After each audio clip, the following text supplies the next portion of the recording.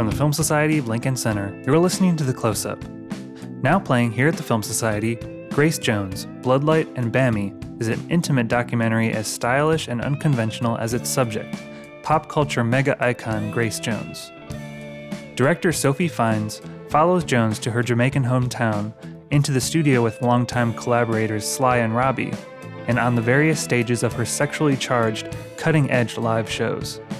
The film continues its official theatrical run here at the Film Society through this weekend. The director and star joined us for a Q&A on opening night. Let's go to that now.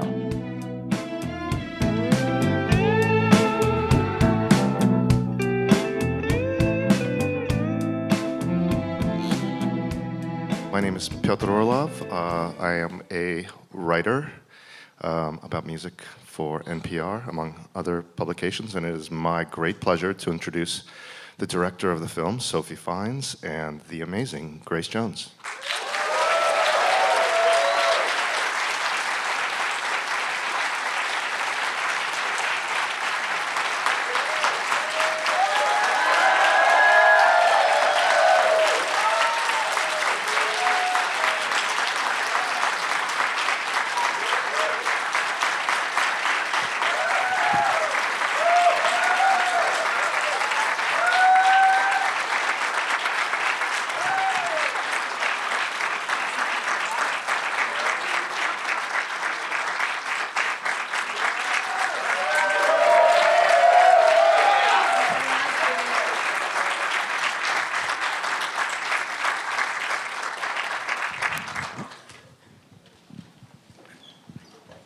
These are the low director's chairs.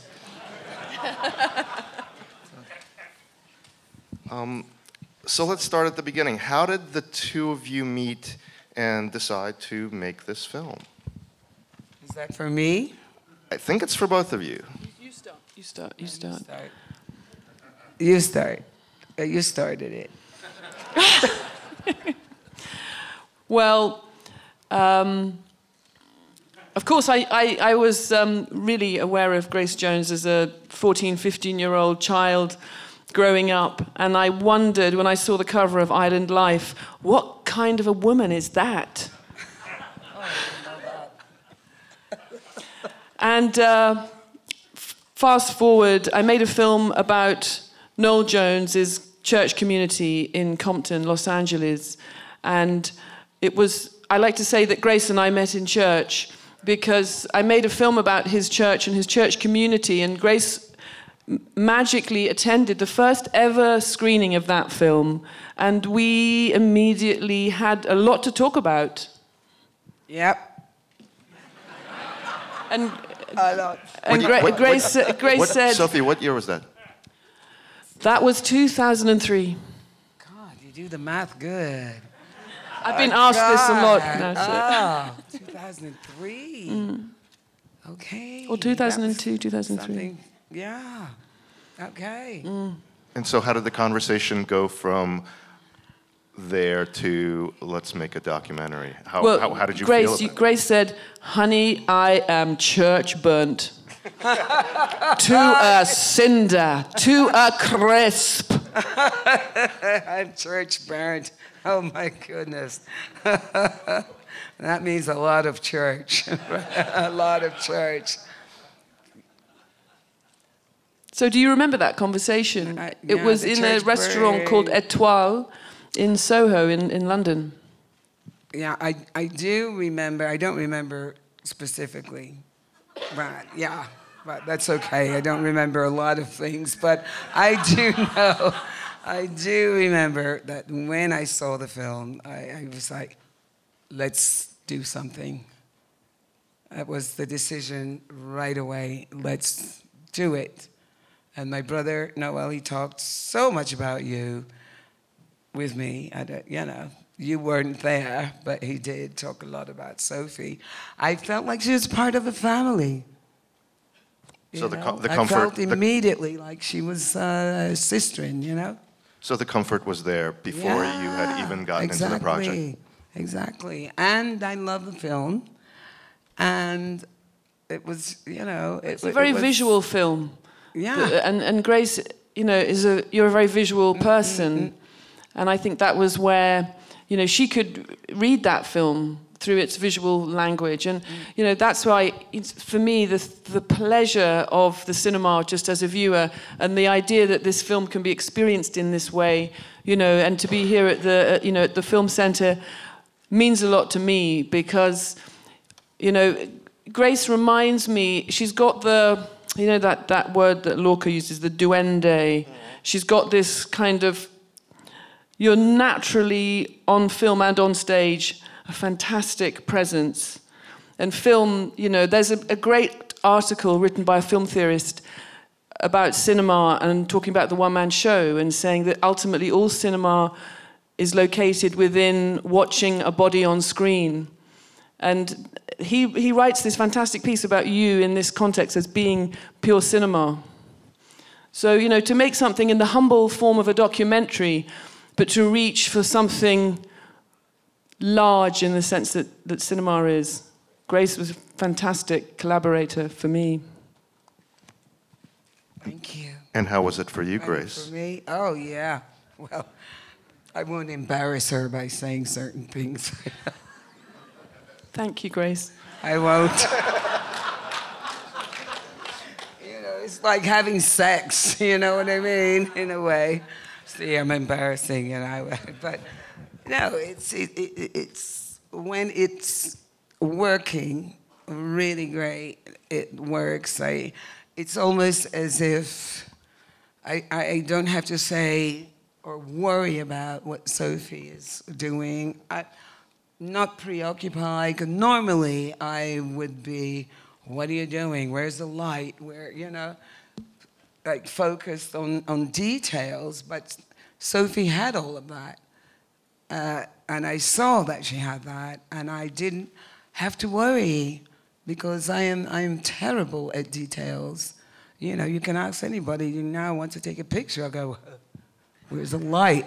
You were styling it. You know, yeah, you know, so, and the positions and the compositions and Yeah, framing. Yeah, framing and all light. of that. And Sophie was just, she was already beyond me, you know, in that area, you know, really. Because I would like to do some more directing, so maybe we can do something. Well, I remember the first scene that we shot was the vocal sessions in the studio. And, you know, that was already where there was just an unspoken dialogue. Because I was talking about, you know, your profile and how, as much as it was about the conversation with Sly and Robbie and the recording of the vocals, it was also about how you were kind of I felt like I was playing with you with frontal profile, frontal. It was like a ballet. It was like something unfolding. And it's a sort of unspoken dialogue that you know, that I felt we were lucky enough to find quite quickly. Oh, that's awesome.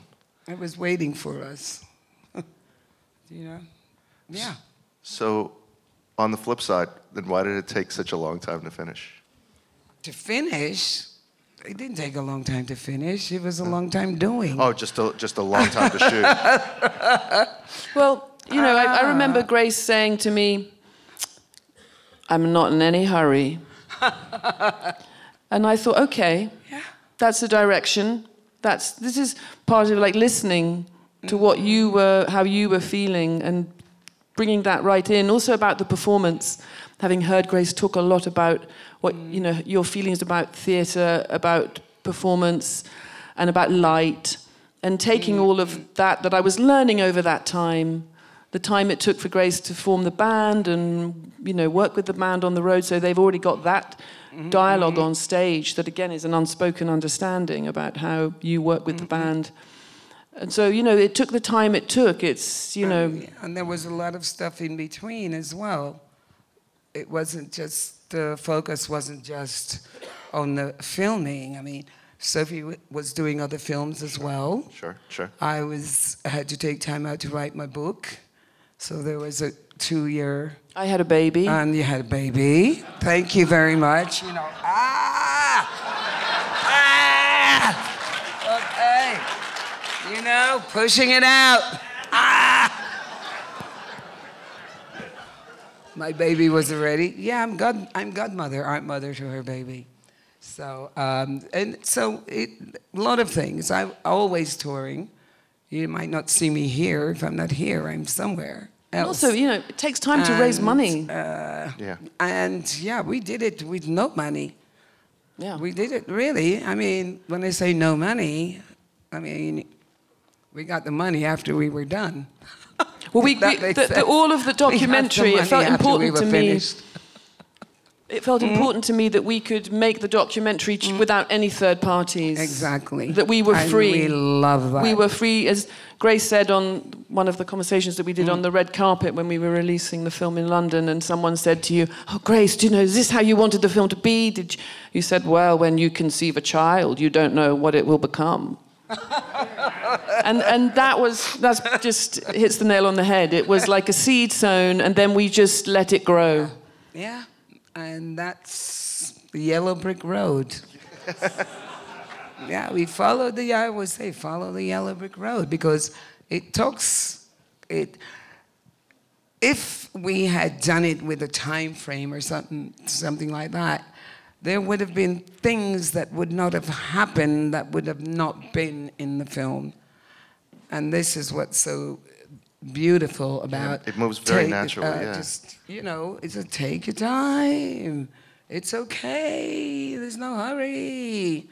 And things happen that then we're able to get in the film. Had we been on a tight schedule or something like that, you wouldn't have the inspiration that tells the story. It would not have been created until it is created, And then you know that, okay, now we can film this. This is happening here. I go like, "Hey, Sophie, can you come? I'm going to Jamaica now. Can you come? When you're busy?" And she's like, "Yeah, I can come." And she's there with her big wheel. That's the fig rig. Her camera was circular, like a driving wheel with a camera in the middle. I know. I have to massage her back after a bit, Yeah, it was awesome. Yeah. Yeah. And it's also, the time it takes to imagine how to structure it and to learn about how that might be appropriate, right for the material, discovering what the material can do. Yeah. Exploring that. So all that was done not as a forethought, but after you gathered the material and started cutting it together. I mean, it has this very poetic quality to the way that it's put together, not in any sort of chronological order. With the live scenes, particularly the club scene, is a great little divergent moment. Well, I just thought that line that Grace came up with about, I'd like, when I die, I'd like to have the hand of a ghost that I love holding my hand, Timothy Leary. That was just the most extraordinary vision and beautiful idea, just to imagine that. And there's so many more things that you came up with, Grace, that I couldn't get in there. You're like, this is something about Jamaican culture, the play with language, the kind of inventive sense of language. Is that so Jamaican? Yeah. Jamaican. I know some Jamaicans here, yeah. Okay, in the house. Yeah, I always say that you won't understand me, really. I mean, people would think I really come from another planet. And I just say, come to Jamaica and you will get me. Honestly, I mean, I had a husband who says I married a man, and Jamaican women rule. The women rule. They're the judges. They're very, very strong force, and the men just go around looking beautiful. Yeah, Grace. Yeah, man, I'm beautiful. Kind of thing. Yeah, you say it's a lion culture. It's a lion culture for the men and lioness for the women. But we rule over there. It's like, it's very hard to come, to America where the women are like, you know, yeah, fix me food and stuff. The husband like, yeah, where's my breakfast and shit. You know, no, man. Jamaican men, they fix the lionesses the breakfast. They do the cooking. It's completely, I mean, they play, when I came to America and they were playing basketball, I went, men playing basketball? It's a girls' game. It's a girls' game. In Jamaica, the girls play basketball, not the men. So I kind of came on, like, you know, a flip side of the upside down world in a way. It's also so very patriarchal that Mass P. Yeah, but don't forget, he married my grandmother who was 20-something years older.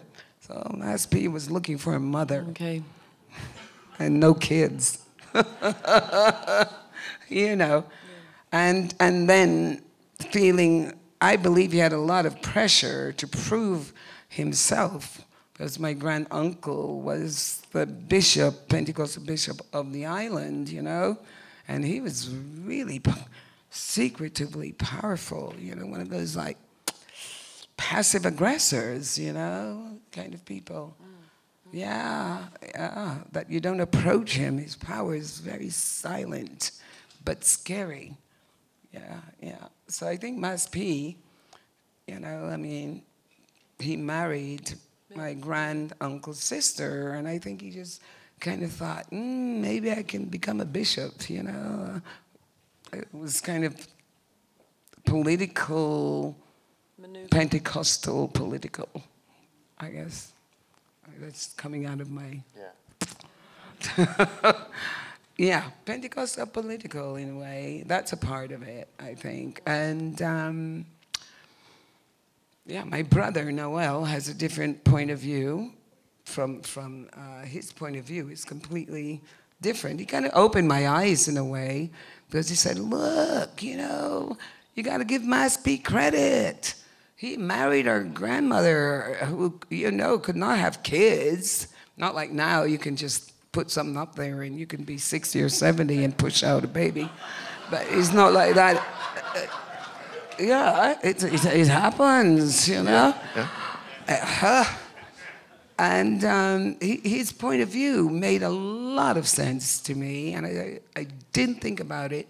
He didn't want children to marry 20 years, 25 years older, and then he ended up with, you know, 5 of us at his doorstep. So he just didn't know what to do. And he was like, kind of thinking, maybe we should be looking at Dad. I was like, oops. But then they were so young, and what were they escaping from or building? They escaped from what we... yeah, they escaped from where we were, you know. But my mom was 16, 17. My dad, early 20s, you know.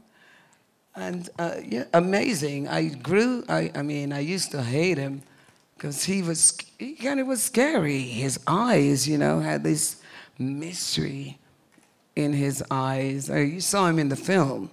He did agriculture. He was brought to America to teach the people how to plant. Your dad? Yeah. Yeah. Yeah. He was a boxer as well, wasn't he? And he did amateur boxing. You don't want him to hit you. You know, you just see stars if he hits you. So actually, he was not a violent person. But it's funny, Mass P didn't do boxing, and he was the more, you know, violent one in his way. Sadistic. Yeah. And I think just before he was going to commit suicide, my dad, he had a calling. Yeah, something about being in the subway in New York and something telling him to jump. I mean, it's not in the film, but we have these stories, you know, when we're together. He's like, yeah, they told me, jump. And then he said he got the calling, you know, to become a preacher. Yeah. How old was he when that happened? Oh, early 20s, mid-20s, maybe. I'm not sure. I'm not sure. I'm bad at the math. Okay. Yeah, he would have been early 20s, and it was certainly his experience of being saved was a huge moment in your dad's life, wasn't it? And my brother is the complete opposite.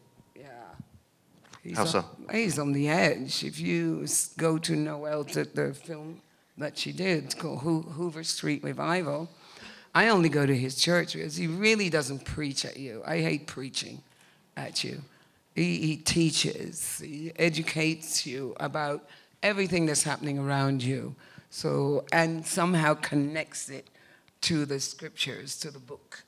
But he brings it in a very modern way. He just kind of throws it at you forward, into the time we are now, because there's no way you can have a religion that was so old, but as long as it's old, it's wise, but it still has to do with something that goes on forever. There's like an eternity in everything that he talks about when you go to his church, because that's the only, I just go. I don't go for the choir. We used to go for the choir and the music, and then when the preacher comes on, you slowly leave. You're like tiptoeing out the back door, And with him, it's the opposite. I let the fanfare go on, and I go to hear what he has to say, Yeah. Right. Yeah, that was these two together, when you see her and my brother together, I mean, you can't pull them apart. It's like your brains just mesh, and it gets very intellectual. You have to go to the dictionary after you guys are finished talking. But that was my experience, actually, when I went to his church, was because I went to hear great gospel music. And we drove away, me and my boyfriend of the time, going, yeah, the choirs were great, but the preacher, he was quoting Paul Tillich, who's an existential theologian, and also Rollo May, and various, psychoanalytical people he's quoting in the middle of Compton. And the extraordinary, and so that was just amazing, he was immediately riveting of what he was saying and how he was exploring ideas. And funnily enough, actually, I then was able to give him a handwritten sermon by Paul Tillich. That I met a lady I'd known who'd worked in the UN. Then she'd ended up living in the west coast of Ireland, where I grew up as a child, and she and her husband, I think they might have been American spies originally, but then they gave it up, and they started a self-sufficiency kind of life in the west of Ireland. And then I went back and I said to her, I'm making this film, and she said, I was Paul Tillich's student. Here, give this to your preacher friend. It's called the Yes-No Sermon. Oh, wow. Wow. Yeah. I always tell him to stop saying yes and say more no.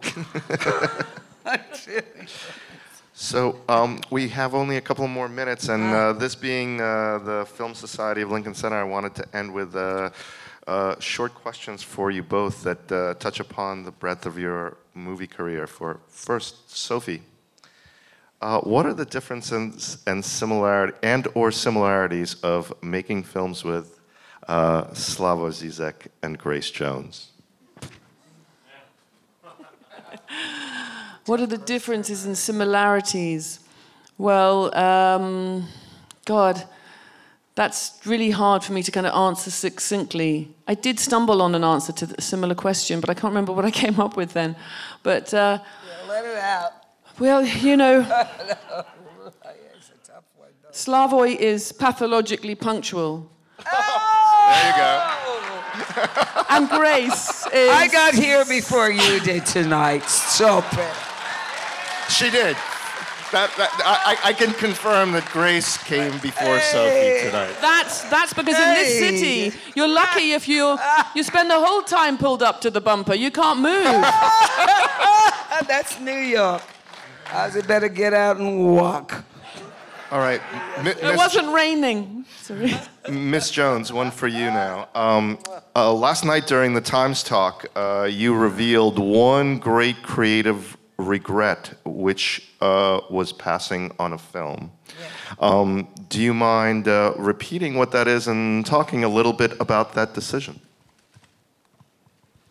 Okay, 'Cause Ridley Scott sent me a script to do Blade Runner, the original Blade Runner, yeah.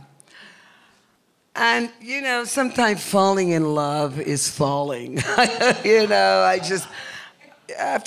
don't want to fall in love anymore because I was so in love with Jean-Paul, fallen in love with Jean-Paul. And I didn't realize they were competing with each other. And he basically talked me out of doing the film. Yeah, he was like, we were so underground artists, the underground artists. It's a lot of kind of resistance to the pop world. Do you know what I mean? Yeah. It's like you resist. Oh, they just want to pop and make you into some kind of cartoon character, And so, yeah, I turned it down, and then I was flying back to Paris, I remember, or from Paris, to Paris, from Paris. And I read the script, and I really liked it. And I said, when I arrive, I'm going to call and say, fuck it, I'm going to do it. I don't care what he talked me out of doing, And he said, too late. We've already casted. Yeah, because they're very quick. Very quick. There's always somebody in the wings. You know what I mean? You are disposable kind of thing. But apparently they made the part a lot smaller when I refused to do it.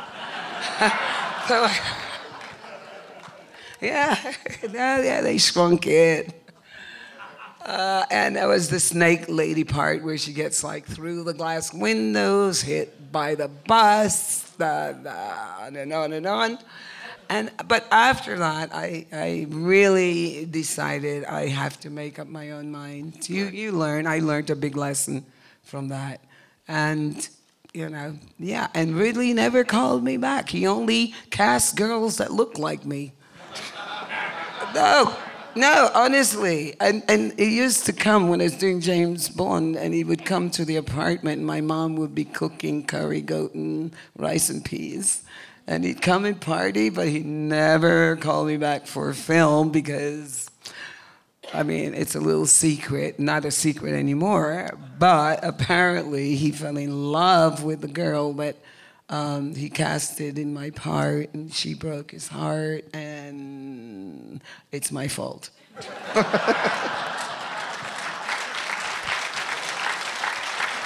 Ladies and gentlemen, It's my fault. Grace Jones and Sophie Fiennes. Thank you. Thank you. Yeah.